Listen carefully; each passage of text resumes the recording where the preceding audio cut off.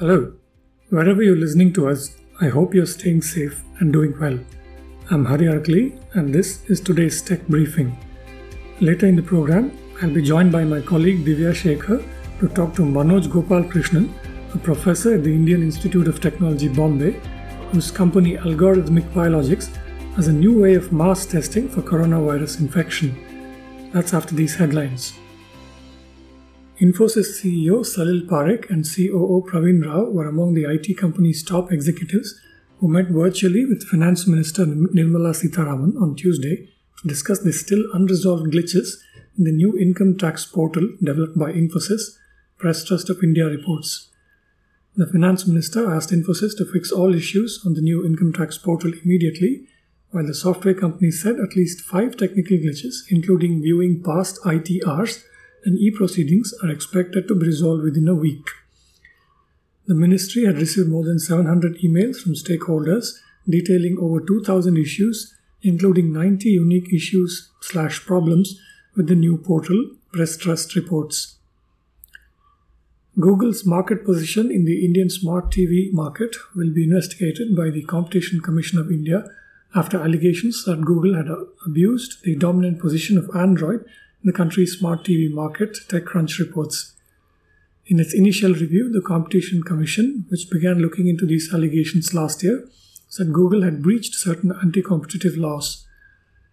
The Commission is of the prima facie opinion that by making pre-installation of Google's proprietary apps, particularly Play Store, conditional upon signing of ACC, Android compatibility commitments, for all Android devices manufactured, distributed, marketed by device manufacturers, Google has reduced the ability and incentive of device manufacturers to develop and sell devices operating on alternative versions of Android, that is, Android forks, and thereby limited technical or scientific development relating to goods or services to the prejudice of consumers, the Commission said in its 24-page order, according to TechCrunch. The European Union has also opened a formal antitrust investigation into allegations that Google abuses its leading role in the advertising technology sector. Amazon's recent agreement to purchase Hollywood studio MGM will be reviewed by US Federal Trade Commission under new chairwoman Lina Khan, a prominent critic of big tech, Wall Street Journal reports. Amazon last month announced its deal for MGM, which would boost its Prime Video streaming platform in a market that includes rivals such as Netflix and Walt Disney. MGM has a library of more than 4,000 films, including the James Bond franchise, and a television catalog that includes The Handmaid's Tale and Vikings. During recent inter-agency negotiations, the FTC secured the right to review the Amazon MGM deal. The FTC pushed for jurisdiction over the merger review because it already has an open, wide-ranging antitrust investigation into Amazon's business practices, the journal reports. Instagram is adding new shopping tools like letting people search for products using an image as parent Facebook expands e-commerce offerings across its family of apps, Bloomberg reports.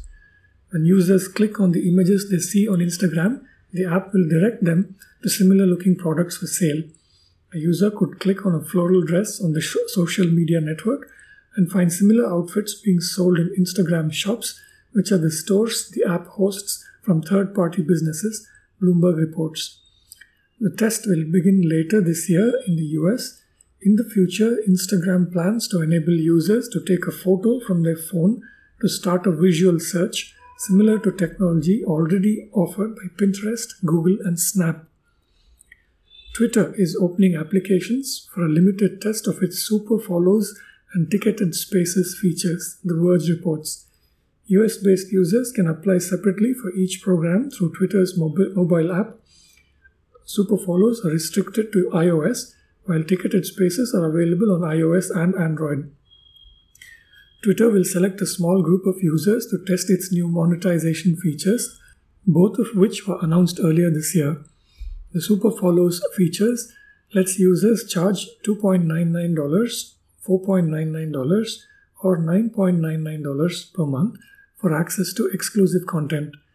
Ticketed Spaces lets them charge between $1 and $999 for access to one of Twitter's social audio rooms, and it offers extra features like setting a room size cap.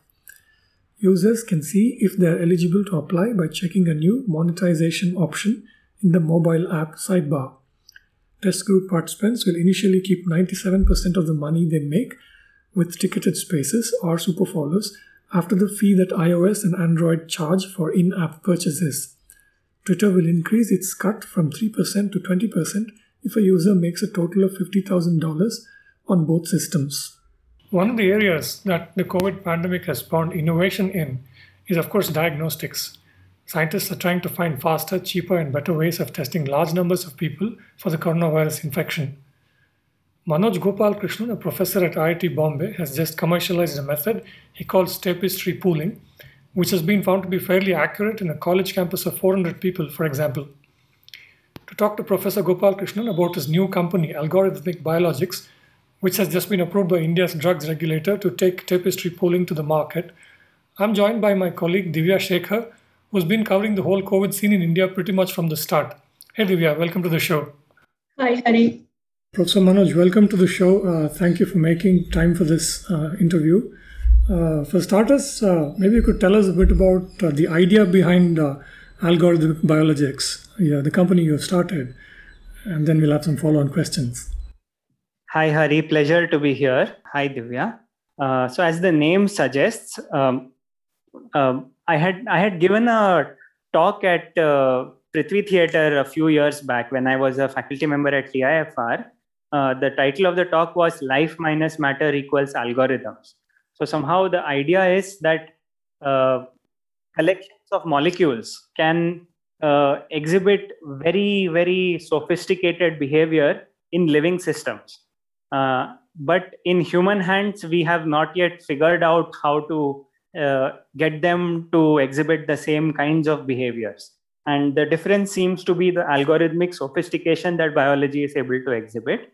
So somehow the goal in my own research over the past years has been to try to uncover that kind of algorithmic structure that hides in living systems. So the company aims to work on that direction. So really think about what algorithmic methods can be borrowed from biology, can be brought to the study of molecules and to both sense molecules and to choreograph molecules, and thereby enable new applications across different industries. So across industries like pharmaceuticals, agriculture, and so on. So Manoj, I was, interested in knowing more about, tapestry. I mean, how did you develop this technology, and how is mass, testing going to help us? So if you could just start by telling us how did you come to develop this, and how does this product work? So maybe I'll first explain what the method is before I go a little bit into the history. So a very simple example would be, suppose I want to test 16 people. So 16 people, if I test each person individually, that's 16 tests that can be done, and you get 16 results. But you may ask, what if you happen to know in advance that only one of these 16 people is positive? Let us say somehow you know this. Do you still need 16 experiments, or is it possible to identify that one person who is positive in less than 16 experiments? It turns out that you can identify in less than 16 experiments. One simple way of doing this might be some kind of a binary method where you put 8 people in one test, and if those 8 people are negative, then the person must be in the other 8. So that 8 you break into 4 and 4. You test the first 4. If it is negative, then you test the other 4. So in this kind of a way, you can drill down and find the positive in only like some 5 tests or so. The problem with this method in a real lab situation would be that it is what is known as adaptive. So the next experiment you have to do depends on the result of the previous experiment. And these experiments take very long in a lab. They take 4, 5, 6 hours. So if you do 5 rounds of experiments, that's 30 hours to get our results, and 30 hours of non-stop work, right? So there will be gaps in between. So it will be days before we get our results. So it's not really a practical thing to do in a lab. But one can take this idea and take some hope from it that one may not need so many tests. So what we do is we combine samples in different ways so that every sample ends up going to different cohorts, different groups of samples. So for example, for 16, you could arrange these 16 samples in a grid of 4 by 4. And every row, you could combine the samples, the 4 samples in the first row, and test all 4 together. 4 samples in the second row, test all 4 together. Similarly, every column, you combine it. And now you have done 8 tests. You have tested every row, you have tested every column. And exactly one row will be positive, corresponding to the one person, the row of the person who was positive. Exactly one column will be positive, corresponding to the column of the person who was positive. And from this row and column information, you have uniquely picked out the one person who was positive. So this is the kind of idea, right? Now we can apply more math to this. We can make the code much more interesting, and we can get more information out of every test than just positive or negative. We can get the quantitative information that the machine measures and use that to do our solving. So all of that goes into our algorithm, and together we are able to set up a puzzle and then get the lab to do the experiments on a very reduced number of pools rather than all the individual samples. And then given the results on these pools, we are able to deconvolve and give individual level results for every sample. Now, you also asked me how I came up with this. So the idea goes back to, I think, 2009, when there was a swine flu epidemic. And I was thinking about how to get more testing available, because that was, again, even in the swine flu epidemic, testing was one of the bottlenecks. Everybody needed to be tested. There weren't enough tests. And so this idea of pooling came to me, and this idea that one could do a single round pooling came to me, that it could be done this way, and that it could be done in a quantitative manner, because using ideas from this field of algorithms called compressed sensing, which at that point of time I was also studying. So it kind of, I suppose, it's one of those connections that you make. You're studying something and then you read something in the news, and then the two kind of click together. At that point, I couldn't get experimental collaborators to try this out in a lab. So it didn't really go any further. It was one of those ideas that I filed away in a folder on my computer and kept it around for a rainy day. And when COVID came around, people around me, many of my biology colleagues, started talking about pooling. And that's when I realized that there was a lot of interest in the COVID pandemic situation for pooling and pooling-like solutions. And so that's when we revived this idea, this technique of tapestry pooling, and actually were able to get labs to try it out and make it work. The product has recently received a go-ahead from the regulator. So what is the accuracy levels like for this, and how much time does it take to carry out this mass testing? We have quantified the accuracy level relative to the accuracy level of individual testing, individual RT-PCR testing. We have taken that as the gold standard. So what we do is we take a bunch of samples, we test them individually, and we test them using our method of tapestry pooling, and then we compare the results. And we have done this for several hundred samples, and out of all the, actually, a couple of thousand samples is more correct. And out of all these samples tested, we have had very good sensitivity and very good specificity within confidence intervals at the kind of prevalences at which we are planning to deploy it. the sensitivity and specificity look, close to 99%. So that's what it's looking like. Right. And you are looking at deployment particularly in, say, educational institutions or, commercial spaces, etc. Correct. So the strength of this method is finding, so one talks about medical diagnostics as finding a needle in a haystack. We are good at finding which haystack has the needle. So if there are 1,000 people on a campus and 10 of them have COVID, then that's a kind of situation. 10 or fewer have COVID. That's the kind of situation where this kind of method really shines.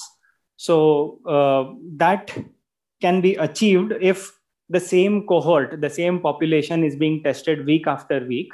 And we are retesting only those people who are negative, because the people who are positive have already gone on to be quarantined or to get, further appropriate medical care. So they would not be participating in the repeat test. So in that kind of situation, one doesn't expect more than 10 people to be positive on that campus. So that is the use case for us. We are not at the moment looking to deploy at fever clinics or hospitals or situations like that. And what would the cost structure be? There are, as you can, guess, the biggest advantage of this method is that it allows a lab with a certain capacity to massively increase the capacity, the number of samples it can test, based on, without spending on OPEX, without spending on CAPEX. They don't need to buy new equipment. They don't need to buy any new materials or hire any new people. It's the same people, it's the same labor. But previously, if you were being able to test a certain number of samples, now you can test a larger number of samples. Now, how this translates to pricing on the ground is a fairly complicated economic question, because that is set by demand and supply and so on. So we do believe that we can bring down the cost of testing, at least half the cost of testing for campus screening use cases. So if currently labs are charging, say, 500 rupees, or in some places or in some geographies, they're charging 1,000 rupees for a result, we believe whatever it is, we can bring it down dramatically and make it, so really the goal we were aiming at is, if people are to be tested every week, then in a month, a person should not be paying more than 1,000 rupees throughout the month. So that's the kind of number we were aiming at. And Tapestry had a pre-commercial deployment at IIIT Hyderabad, right? So what were the results that you found there? Yeah, we had a deployment at IIIT Hyderabad campus, who has been very proactive in this pandemic. So middle of February, we started Tapestry pooling at that campus. And since then, nonstop, every week, everybody on campus has been participating in this screening. This campus has had very good outcomes compared to other campuses in the country in terms of safety, in terms of they managed to keep the campus open through the second wave, whereas many other similar campuses had suddenly found out they had 100 plus students positive and they had to shut down in a hurry. What happened here was we saw some positives happening. So initially we saw positives among the people who are traveling in and out of campus every day by public transport. And as soon as we identified these positives, these people were quarantined and given appropriate medical care. At some point, we found one case in the hostel. And once there is a case in the hostel, it becomes very difficult to check because people are in close proximity and then it spreads very fast. Luckily, because of this regular testing, we were able to keep the number of cases down throughout. And in a few weeks, we were able to completely sniff out the cases. And for the last few weeks, it has been COVID-free. Right. So just for my understanding, so when you deployed it in IIIT Hyderabad, what is the frequency of testing that you had to conduct among the same group of people? And how many people participated in testing or got themselves tested? Yeah, so there were about 400 people on campus. And this number was, of course, varying. It came down, went up a little bit, but roughly 400 is a good number to keep in mind. And we were testing everybody every week. So every week there is a sample collection. And after that sample collection, there is a tapestry pooling and then a testing of all the pools and then deconvolution using our algorithm. Then we declare the results to the campus and the campus takes appropriate downstream steps. Right. And in this particular case, how much time exactly did it take for the entire process of testing till the results? Yeah, so this was our field trial. So there were a few rough edges, as you might imagine. So it was taking us roughly around 24 hours to get the results up. Right, but you feel that in real world commercial deployments, the time could come down even lesser than 24 hours. Yeah, so we would like to give results within 12 hours. We think one of the strengths of our method is that we can give results faster. And the value of giving results faster is immeasurable, because if there is one person who is COVID infected, you give that person 12 more hours to spread the infection in a community, you might have 8 more, 10 more, 12 more cases on your hands. And that is not something anybody wants. So time is a variable that I think in terms of testing, that I think it has not been, the urgency of that has not been fully appreciated. Correct. If we could just now look at the why now aspect of this, in the sense that, the second COVID-19 wave is receding and, caseloads are coming down. So what do you think will be the merit of commercial usage for Tapestry now? Yeah, so what we are seeing is the people who want to reopen, say an office space or a college campus or a factory, any kind of such space that wants to reopen, there is always an economic uncertainty. What if tomorrow there is somebody who gets COVID? What if tomorrow there are 10 people who get COVID? What if tomorrow there are 50 people who get COVID? Right? At what time will I have to shut down my campus? And there is a cost to that uncertainty. And what we are seeing now is Tapestry pooling as some kind of an assurance to ensure that people on campus are safe, to give assurance to the people on campus that indeed their safety is being taken care of. And this kind of an insurance, right? That's the third leg in some sense, that we will be able to keep campuses open, and we will be able to ensure that any cluster that is detected doesn't lead to a full-blown outbreak, which will lead to unplanned shutdown of a campus and unplanned loss of valuable hours. Right. And do you intend to take it beyond, say, educational or, office campuses in the future? What's your plan to scale this up? Yeah. So we do think that apartment complexes are also a potential place where this can be applied. Essentially, any place where people see value in some kind of gradual reopening, in resuming social interactions, we believe that this kind of method has merit.